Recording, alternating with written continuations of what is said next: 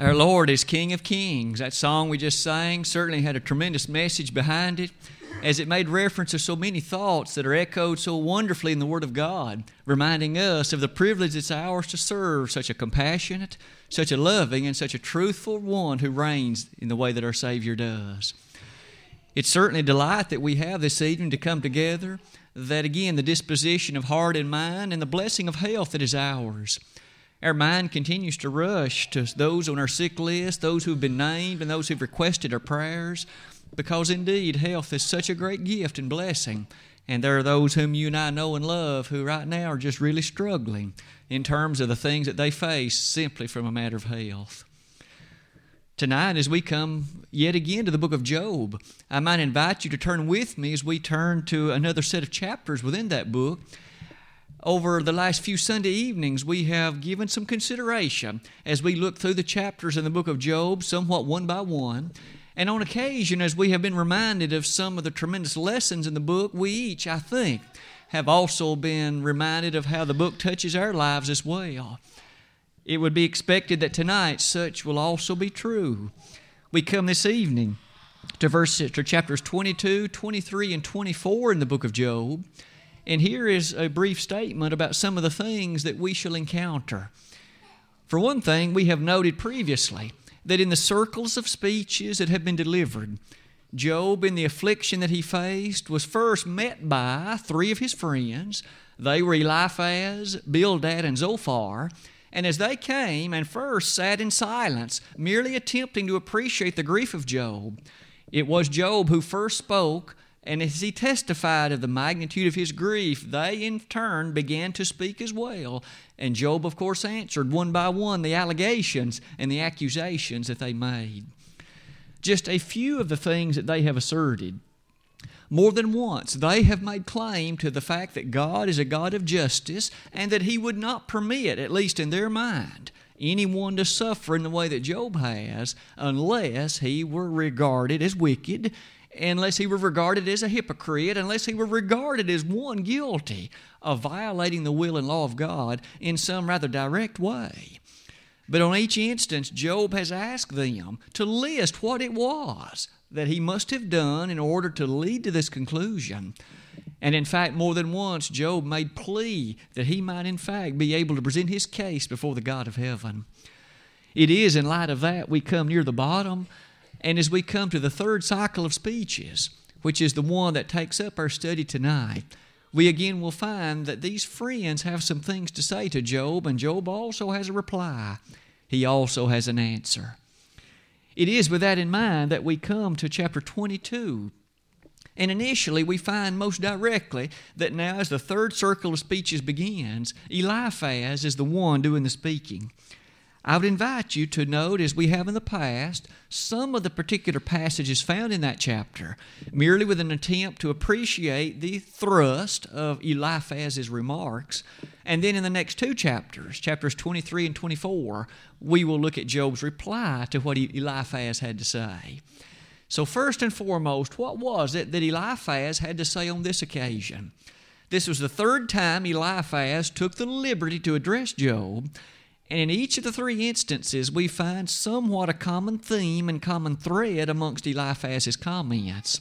Here are a selected set of some of the things we discover in this chapter.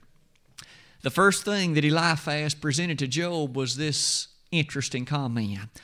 In essence, he said, Job, do you not realize God does not need your faithfulness? You have claimed to this point that you are unaware of the character of what sin or wickedness you may have committed, but you seem to have an attribute of haughtiness about you. You need to appreciate, Eliphaz said to Job, that God does not need your faithfulness. His greatness is not in fact made all the more impressive by your faithfulness. It's not as if you add anything to God. And as Eliphaz makes that kind of argument, it brings us to the interesting conclusion that we find almost directly near the beginning of that chapter.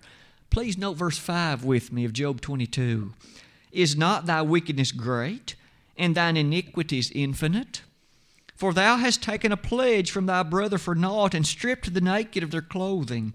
Thou hast not given water to the weary to drink, and thou hast withholden bread from the hungry. For as for the mighty man, he had the earth, and the honorable man dwelt in it. Thou hast sent widows away empty, and the arms of the fatherless have been broken. Therefore snares are round about thee, and sudden fear troubleth thee. Or darkness that thou canst not see, and abundance of waters cover thee. Pausing at that point, we notice that Job previously had asked for some details and some specifics. What is it, he asked his friends, that you are aware of that I have done that may in fact have led to this, if your argument be correct? We now notice Eliphaz attempts to provide a listing. Here are some things Eliphaz says, Job, you have done. You have failed to comfort the widows and the orphans. You have failed to provide water to the thirsty. You have failed to provide bread to the hungry. You have in fact failed, verses 6 and 7, to make benevolent care to those who are in need. At this point, as we give thought to these things Eliphaz has said, it's not clear whether he was aware that these were actually faults in the life of Job or whether these were merely accusations on his part. But at least these are the things he brings before the mind of Job. Isn't it the case that with them we can conclude this? Beginning following that, Eliphaz asserted the following. He asserted that Job had not learned the lessons of history, and for that reason he had fallen into the same degree of sin and the same degree of behavior as had been the case in days of the forefathers that Job had known. It's amazing in verse number 15 how that Eliphaz presents that argument.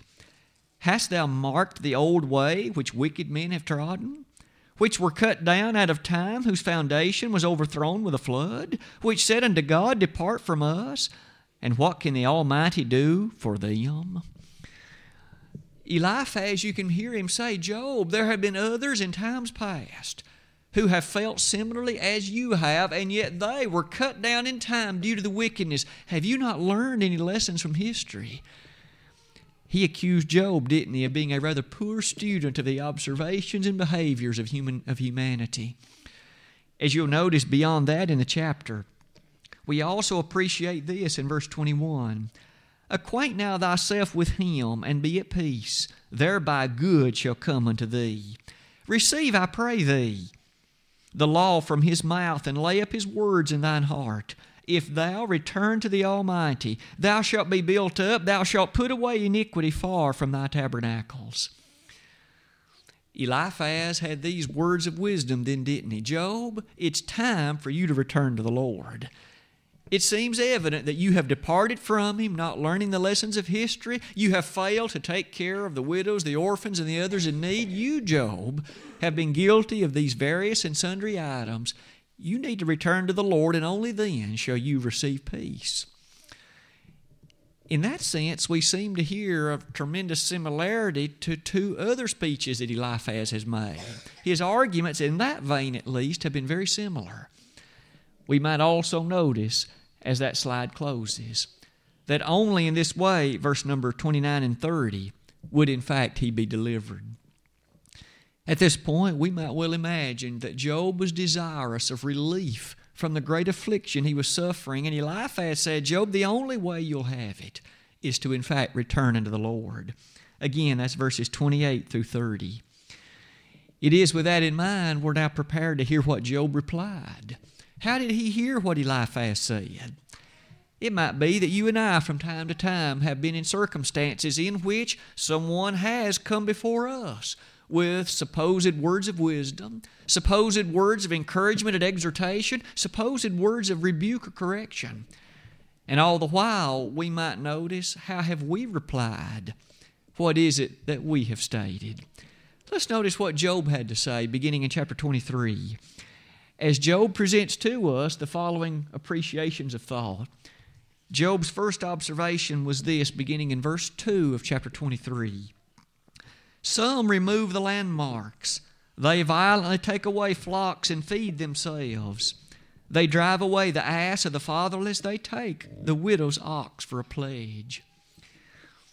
we notice that Job immediately uses the very thought that was read in our lesson text tonight from verse number 1, making note of the fact that there are those in this world who are wicked, that there are those who behave in such a way to be opposed to the will and pattern and law of God. There are those who live with very little, if any, interest in things of the Bible.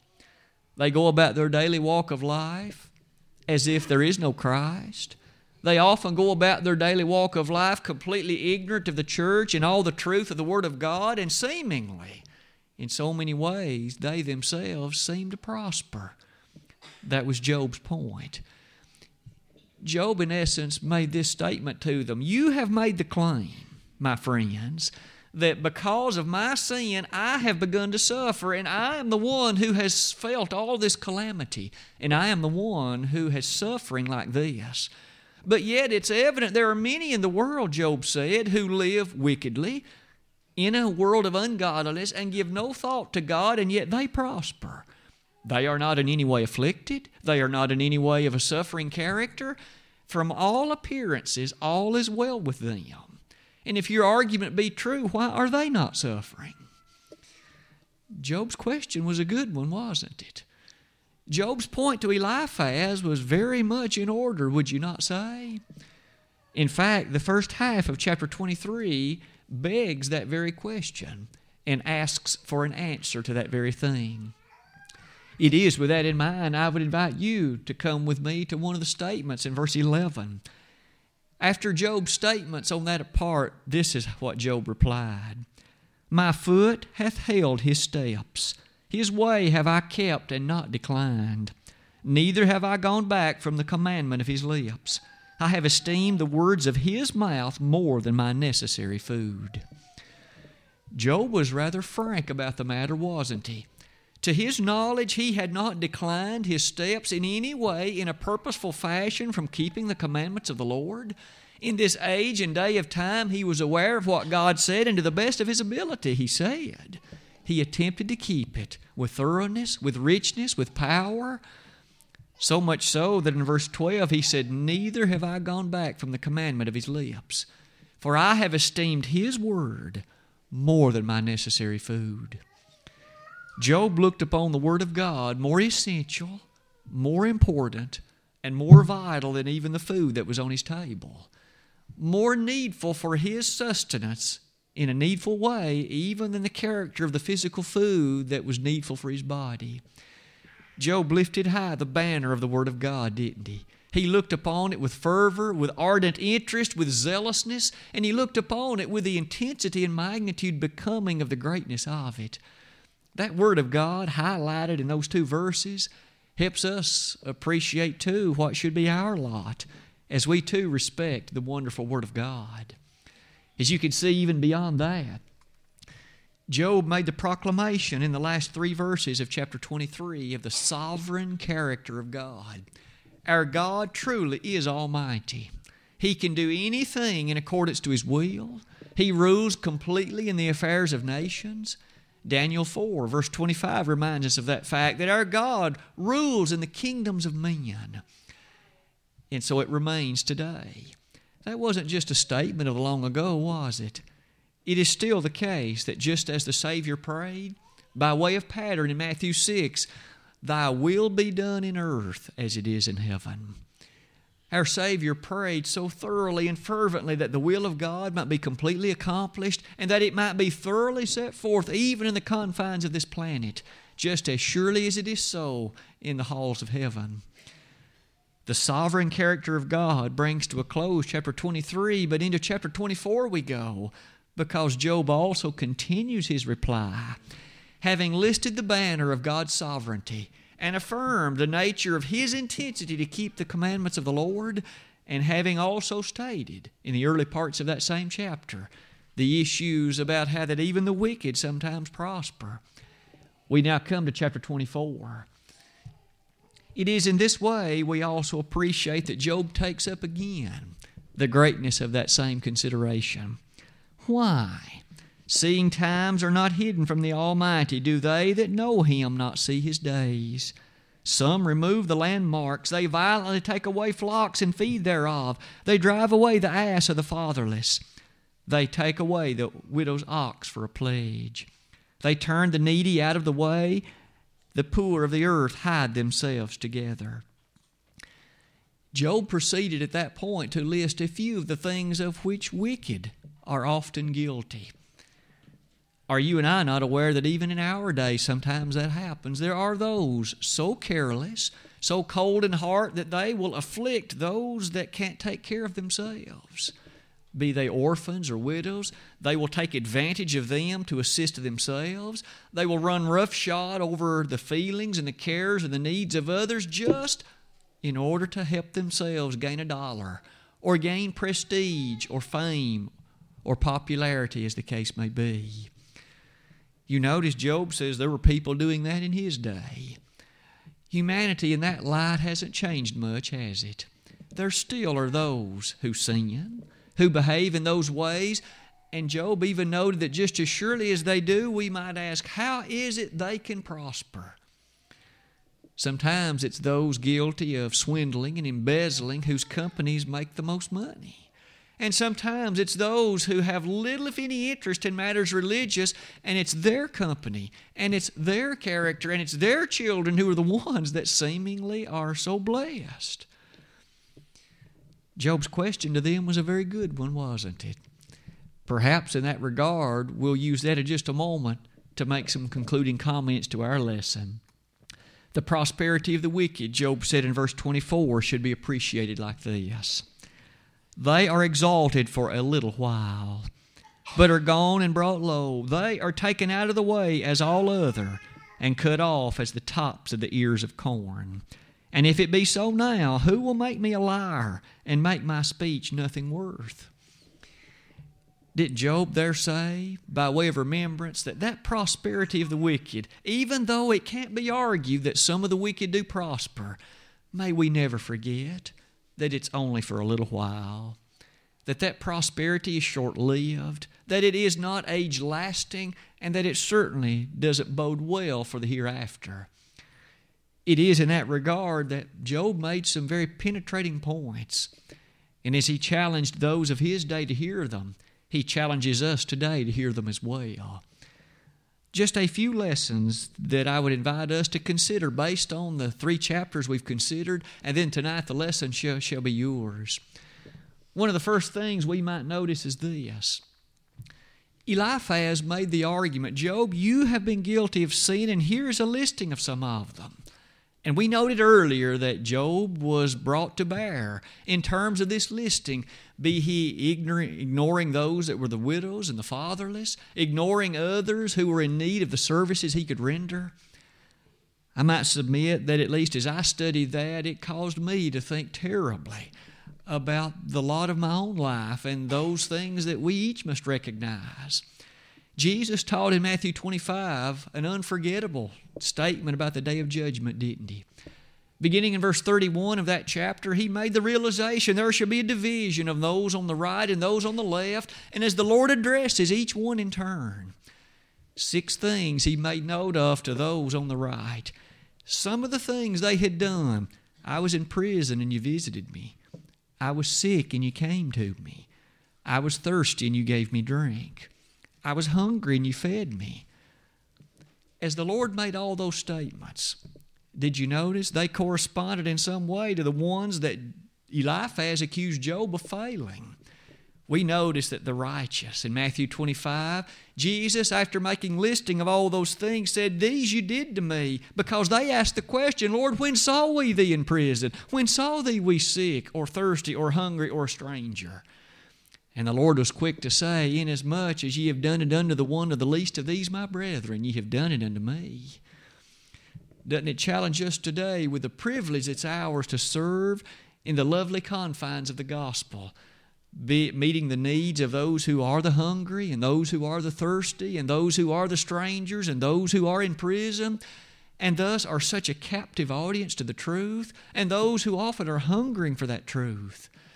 And it's a lovely enterprise that's ours to be able to do that. But how desperately we each are in need of forgiveness for those times we fail. Therefore to him that knoweth to do good and doeth it not, to him it is sin, James 4:17. Reminding us yet again of our needfulness for the blood of Christ in every circumstance, so that when we fail, there's still that opportunity to recognize the cleansing power of the blood of Christ so that we can stand justified and whole and right before the eyes of God even when we come up short.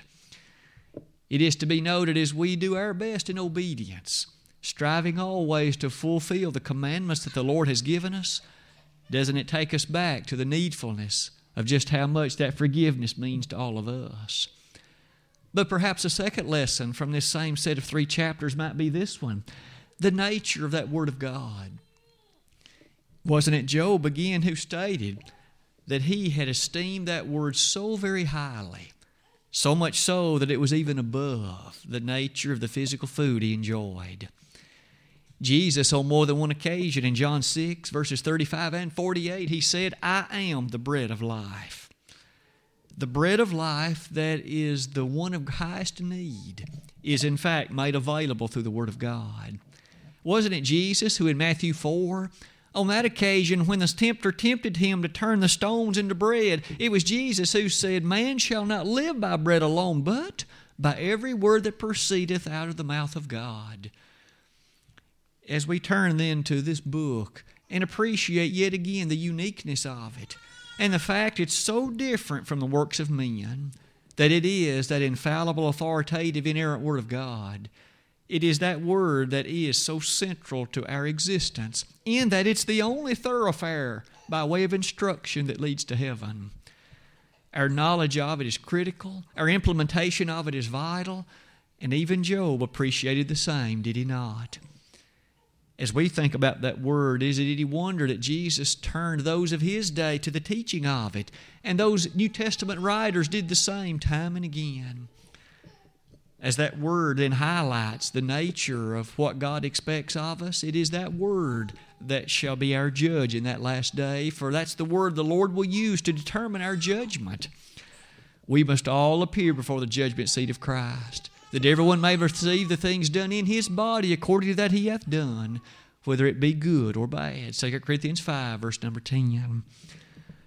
As that judgment and the thought thereof brings us to appreciate again the nature of that Word, I would invite us for at least a passing moment to reflect on some of the Psalms, especially in the 119th Psalm.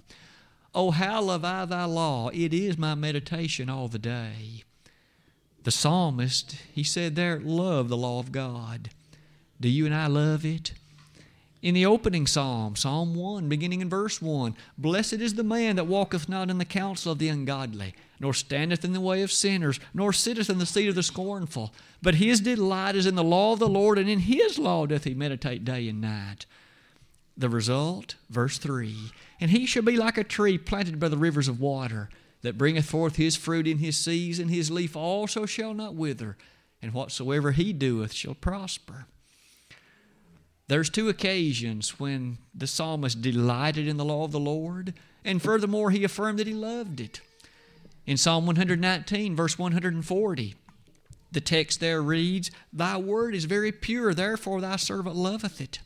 Verse 151 of that chapter, Thy law is the truth, and the righteousness is to be found therein. The psalmist, in so many of the verses of that chapter, calls upon us to understand time and again just how special the Word of God is. May we be quick to say that this is the only message that can turn the pendulum of this world to a godly attribute, can turn the hearts of men and women to where they ought to be so that they can inherit the glorious home in heaven. That word of the Lord that we've highlighted perhaps brings us to those powerful questions that we find in the New Testament.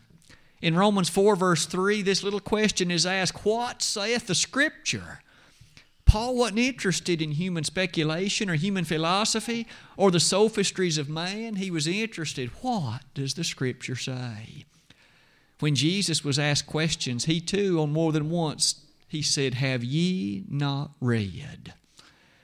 He directed their attention to what was already written within the pages of the Old Testament and asked them, Have you never read this? today, would it not be a sobering thought for the day of judgment to roll around? And you and I perhaps have a question, and He opens and says, have you not read? Oh, how we need to be busy in our reading so that the Word of God is not only known to us, but applied by us. It is with that in mind we come to our last lesson of our sermon time tonight. It has to do with that which was the title of the lesson. It has been the case throughout the ages that one of the arguments used against Christianity is the argument about the prosperity of the wicked. The argument goes somewhat like this. There are those who do not believe in the Bible. There are those who could care less about the Christ, and they'll even profess that to you. They have no interest in the church, no interest in the things of God. They don't profess His name. In fact, they may even use His name in vain and purposefully live in a way that they know is against what the Bible teaches.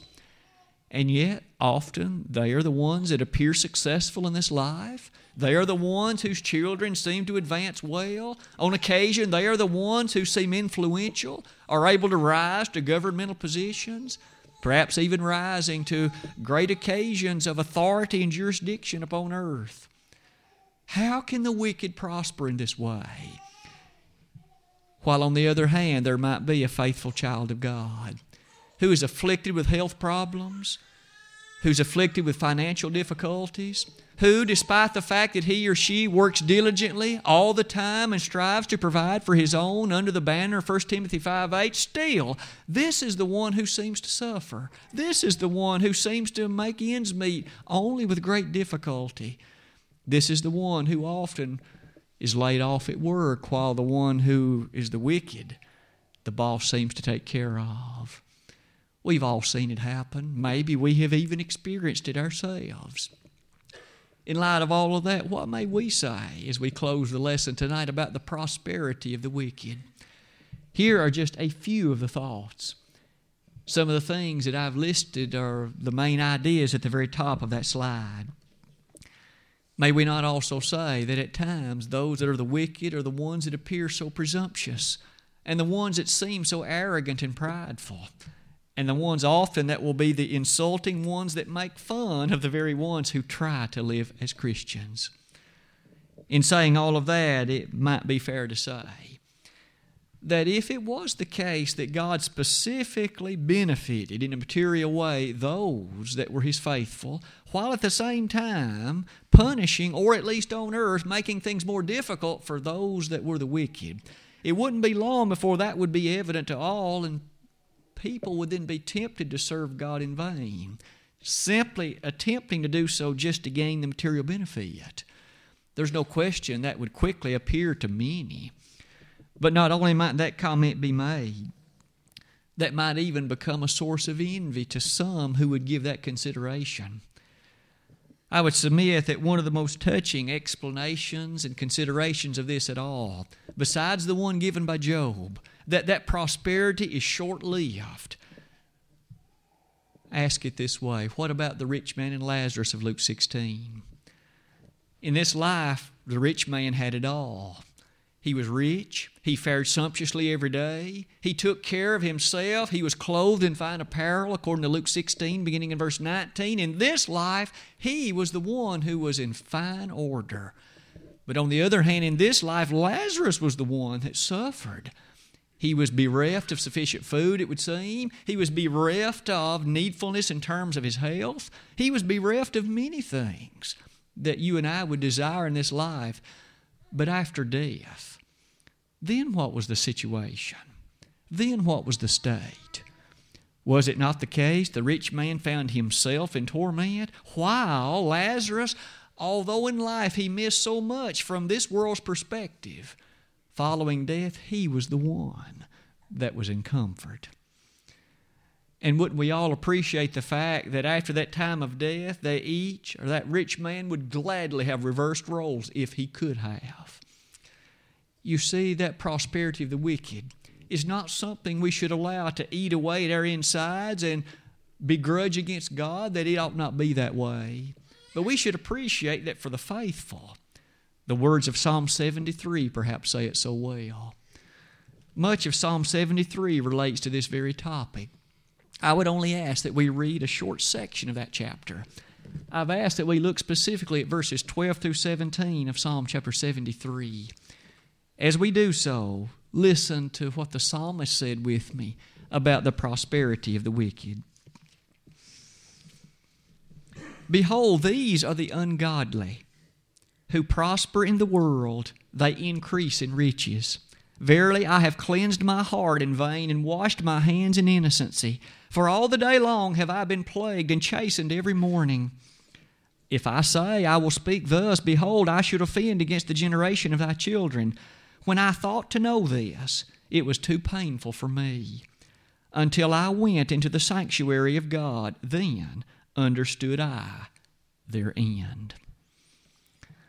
The psalmist said if we look at that only through the eyes of materialism, we're not going to understand it.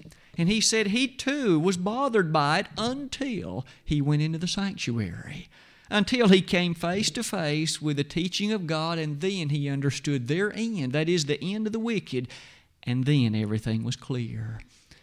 May you and I never forget the prosperity of the wicked is indeed but short-lived. And that prompts us to strive to live in that godly way, so that we will have no regret or fear when that day of judgment arrives. Tonight, as we have seen in this lesson, we've highlighted Eliphaz's comments to Job and Job's 2 chapters of reply. And in that, we've learned about the needfulness of forgiveness. We've also learned about the prosperity of the wicked and its short-lived character. And finally, about the greatness and grandeur of the Word of God. It may be tonight that there is one or more in the audience that would be of a position of a needfulness to respond publicly to the call of invitation. If we could render that service to you by perhaps praying on behalf of a wayward member of the church, one who would love to come back to your first love, we'd be honored to, in fact, participate in that prayer with you. If you have never, though, been baptized, having your sins washed away, why not tonight? The hymn of invitation has been chosen.